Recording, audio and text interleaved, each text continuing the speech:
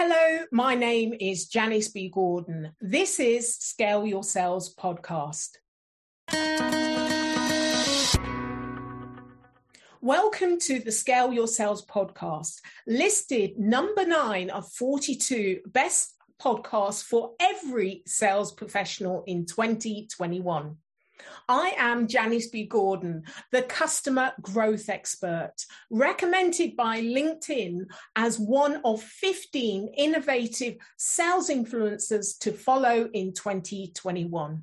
In this week's episode of Scale Your Sales podcast, my guest talks about an area they're really passionate about, which is gender pay gap and how it is egregious to women in quota-carrying revenue-generating roles. So we have a long discussion about this, and they also tabled the impact it has on the whole economy. So I thought that was really interesting. Coming from a revenue-generating senior, coming from a chief revenue-generating role, having been a CMO and a background in sales, we talked about optimizing the efficiency and transparency in the relationships across marketing, sales, and customer success, and how you can scale much faster if you have greater cost efficiencies by organizing and aligning the team so that you remove those silos and you work hand in hand. And they said you're not handing over leads, you're actually working together very much in a collaborative sense. My next guest is the founder and CEO of Aria Partners and former CMO and president, executive director of Women in Revenue. With over 20 years of growth and leadership experience, she is on a mission to make a difference by driving revenue growth, empowering women, and supporting the development of inclusive business cultures and teams. Most recently, she was honored to receive the 2022 Titan Women in Business Gold Award for Female Executive of the Year. Welcome to Scale Your Sales podcast, Deanna Ransom. Thank you, Janice. How are you? I'm doing good. All the better for seeing you. It's been such a long time that people have been trying to keep us apart, but we're not doing it anymore. We're not doing it. Yeah. So I want to get straight into the weeds with you because I know that this is an area that's really important to you, and talk about the pay gap for women and how especially egregious it is for women that are quota carrying. And we know that it's the women that are often the highest performers. So, talk to me about these revenue generating roles and what's going on with these companies.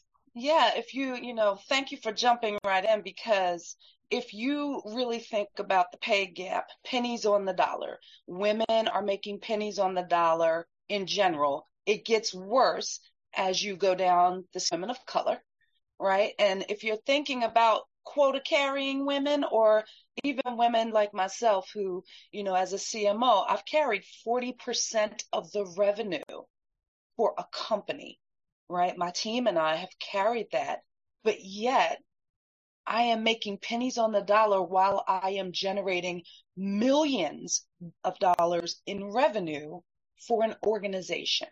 That is especially egregious for women that are in revenue generating roles and women in STEM. Quite frankly, creating the innovations, the research, and the technology that's going to generate millions or billions of dollars in revenue, and making pennies on the dollar and fighting for equity and respect, right, in order to get it done. I think that we can move beyond conversation at this point and start to take some action. And what would that action be? Because it seems so obvious to me and to you, but it's just that gap is not really closing. In actual fact, we know that post-pandemic, so many more women have left these traditional industries. So what is going on? Well, I can tell you some of just the data that exists, right? We know that women being underutilized and underpaid costs the global economy $7 trillion with a T, right? $7 trillion. $1.6 trillion every year due to the wage gap is lost to women, right? So if you start compounding those numbers, add on pink tax where women pay higher costs, right, for the same goods as their male counterparts with their lower salaries.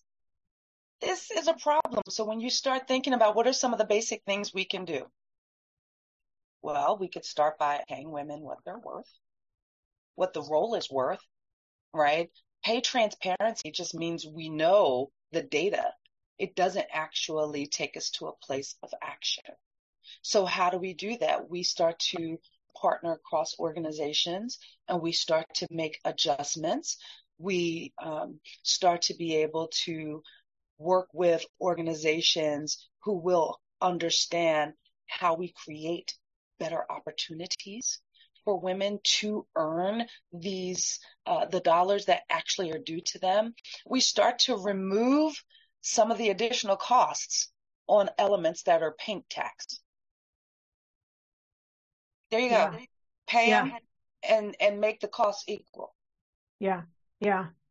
I think that's a really interesting point that you make, in that it's not just about paying people what their role is worth, but it's also about the actual impact that has on the economy. How much is the whole means that everyone's paying for it. The whole economy is losing out because we're not paying people for the roles that they're doing.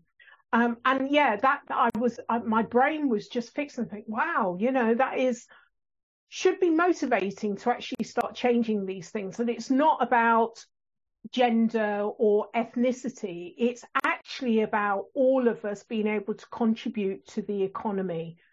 And it's a level playing field, and it's about fairness and equity.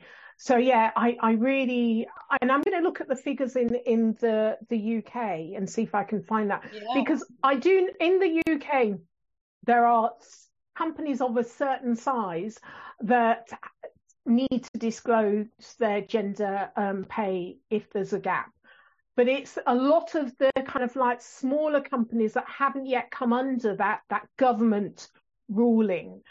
But even then, you've actually seen that there has been, just by having to publish, there has been a leveling up. But I think you're absolutely right.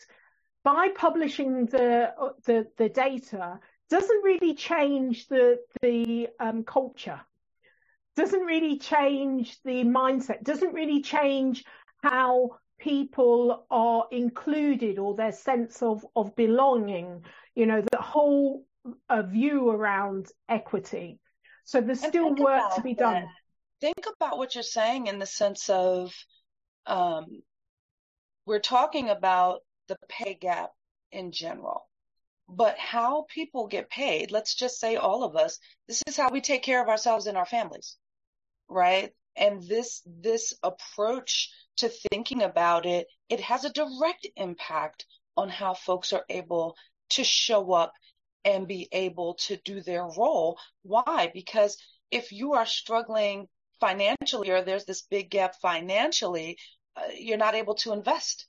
You're not able to continue to do what needs to be done at what you could do. And so it impacts the world in general. And for the US, we now have the highest instance of women-led households, right? That means they're the primary breadwinner. I think we are at about 52% in the United States. Now, if those households are led by women, but they're making less money, how is the infrastructure, really serving? And so it becomes a thing. And then think about, those who are in marketing. who are in sales, who are in customer success. Not only do you have the care of your families, but you have the care of the growth of revenue for your organizations also associated to that.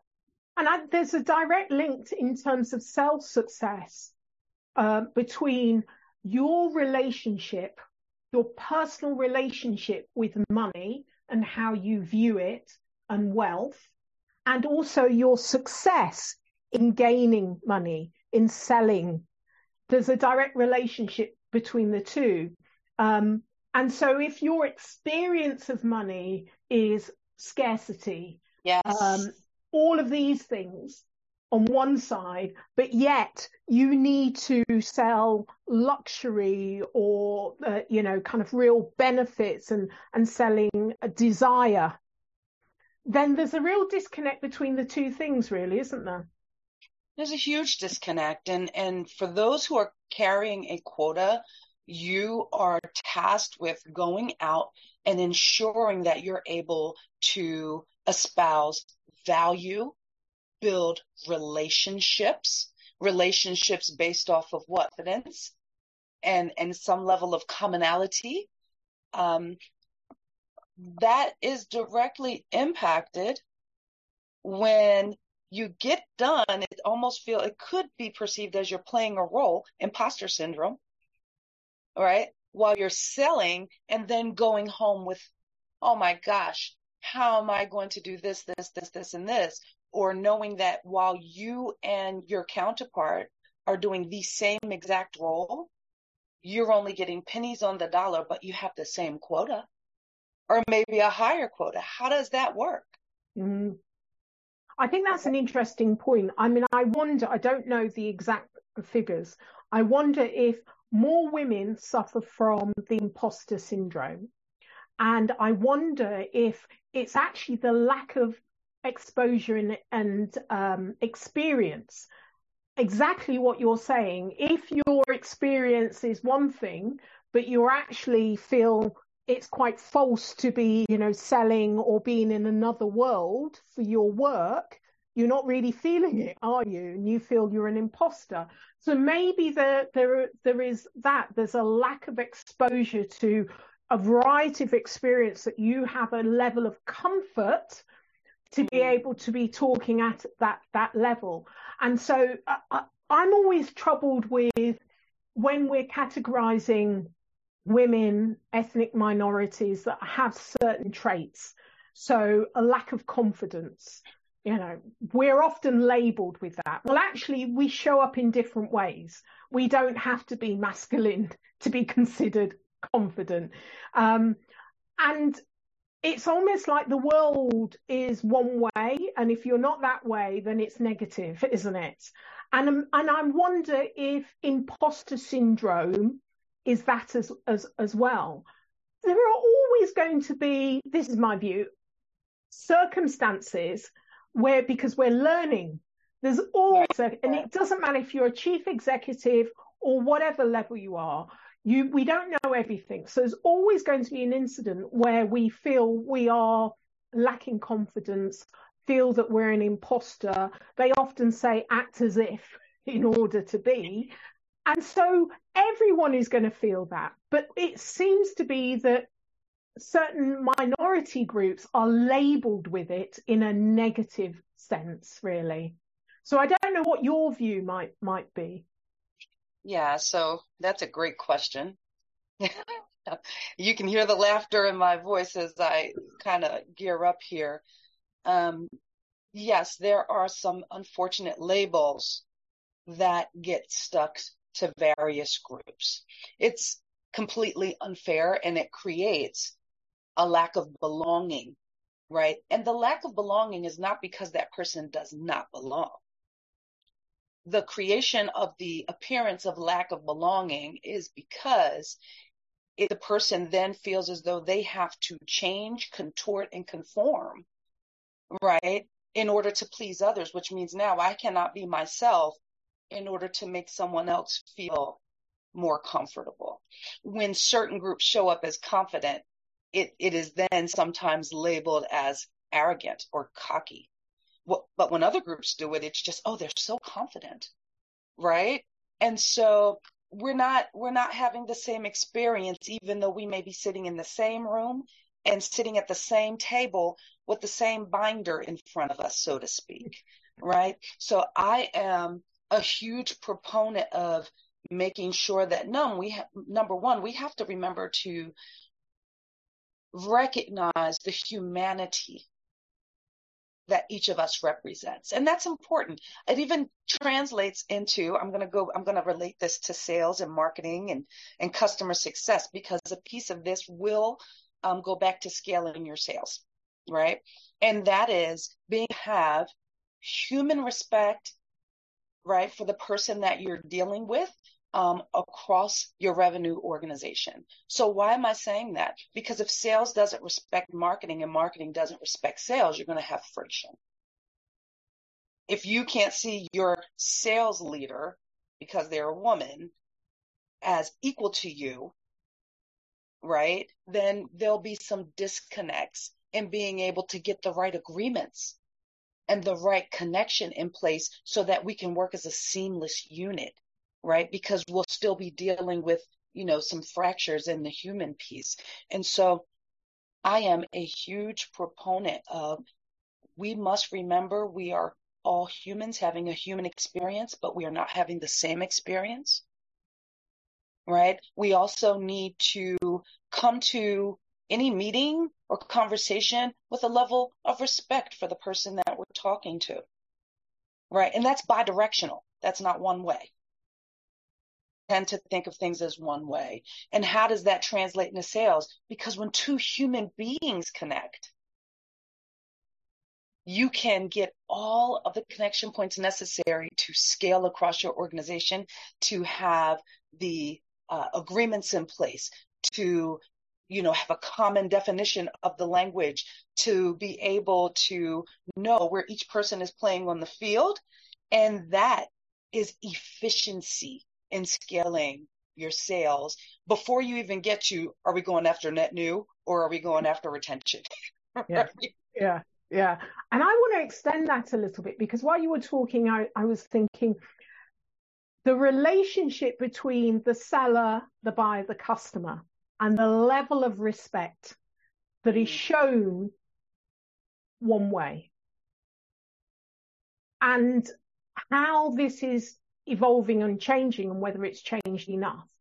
Because a lot of the language we've traditionally used in the sales environment, hunter, crushing, closing, lead, we're talking about human beings, prospect. Yeah, I know, exactly. And this was, a campaign of mine a year ago, because it just rolled me, the lack of respect that the industry shows the people that put money on the table, the organizations. And we talk a lot about being customer focused, but the sales industry, it's a joke. It's not really. It's geared up to feather its own bed. Yes, it's changing, but that's around the periphery. I would love to, as a chief revenue executive that's been leading a lot of these teams, for you to maybe defend, I don't know, but talk about, the level of respect and what we need to do as an industry to make sure that we're working more in partnership rather than against one another. So anyone who knows me knows I'm really big on any word that ends in the word ship, right? So whether it's a partnership, allyship, relationship, anything that ends in ship has a bidirectional component that is supposed to bring mutual benefit to the parties that are connected to that ship, right? I'm really big on that. So how does that translate, to what you just said in terms of sales? What that means is we start to accept the recognition, to your point, how things have shifted. 80+% of the buyer's journey is now spent in the marketing piece of the cycle before they even get to speak to or want to speak to a salesperson, right? Marketing, I told you, I've carried up to 40% of the revenue for an organization, which means, like it or not, I'm selling. Now, I come from a sales background, so it doesn't scare me, but like it or not, I'm selling. I am not just your partner in the sales process as the marketing executive. I am your teammate. We are same team, same jersey, and we win the same game when we play our roles together and work together with respect. If I'm playing third base and someone's running the first, it doesn't serve me to throw the ball to first base, but you won't catch it because I'm in marketing. And vice versa. So that respect has to be earned and built amongst the team. And we have to recognize, hey, we all have a part to play in how this revenue goal is going to be attained. And it is an interlocked approach. I'm really big on that word, interlock. It's not handoffs. There are no handoffs, right? It's not, oh, I've got a lead here, sales. Let me toss this over to you, right? We're interlocked not until we close the deal, but once we close the deal, we're still in it together. Because now, how are we taking care of that customer? How are we creating loyalty within that customer? How are we taking them from customer to fan? Right? That takes all of us, and a good experience throughout their process and relationship with our organization. So we have to start to rethink. It's not so much an organizational construct as much as it is a human respect and collaborative engagement. Love it. Love it. Ah, great. So what's one tried and tested strategy you would offer listeners on how to scale their sales? Oh, again, I'm going to go back to what we were literally just talking about. But one of the things that stands out to me for being able to scale your sales, there's an internal approach and then there's the external approach. Number one, internally, being able to bring together what I call the revenue engine, and that's marketing, sales, and customer success, right? That's the heart and soul of creating revenue for any organization, and ensuring that there is common language, common data. We have common KPIs. Like this is how you create efficiency that is scalable. Your processes, everyone knows the process, has bought into it, right? So there's no leakage in the pipeline, right? There, you really have that aligned. That is one way to scale your sales, by reducing internal cross-team inefficiencies, right? So that is one tried and true strategy that I have deployed. That doesn't mean I need to go buy a new piece of tech, right? I don't have to go. That's just getting all of us together, getting rid of what I call leaky pipe syndrome, and really being able to scale with one another. Then the next thing is really, for me, that I learned, and everyone knows it, it's always easier to retain a customer than net new, right? So what are we doing to, right within the sales process, what are we baking in that creates this stickiness and this loyalty and expansion capability within an account? We ought to be thinking about that. We shouldn't be thinking about the sale as transactional. As a unified revenue team, we really ought to be thinking about, the business overall. And I've deployed that before and seen that work, right? And then the rest is good. Like for me, I stopped doing what I was calling campaigns years ago, and I moved to conversations versus campaigns. And that's even on the marketing side. You want to not just engage your buyer, you want to exchange with your buyer. You want to hear their needs and ensure that your messages and the experience are aligned, and they can tell when it's authentic. They will tell you when it's good. And that alone, even if your product isn't the greatest, the experience that you're creating that lets them know that you're listening to them is extremely valuable in terms of scaling sales. Brilliant. So if you were on a desert island, Deanna, what's the one thing you would take with you? Okay, so for me, I believe it would be, I have a pillow, a special custom pillow. And this pillow, I have a difficult time sleeping without it. And I have a few of them. I try to travel with that pillow. I know. But it's important because, you know how if I'm on a desert island and let's say there's fruit I can eat, there are these things there, but there will be no rest without that pillow. So I'm taking that pillow on that desert island so that I can survive the experience until I can be rescued. Deanna, the reason why I'm smiling is because I'm thinking your travel partner is your pillow. Forget anyone else. Your travel partner is your pillow. I love that. 100%. Brilliant. So how can listeners get hold of you? Yes. So I am on LinkedIn. Deanna, please connect with me. I love connecting with folks and engaging. They can also reach out by email, which is deannaransom@yahoo. And I'm looking to be able to connect with folks and be able to, be of service and add value. And hopefully you'll reach out and we can connect there. Excellent. So thank you so much for sharing your knowledge and experience and being a guest on Scale Your Sales podcast. Rihanna? Hey, I'm a billionaire just like that. Yeah. A gap solved. Would be nice, isn't it?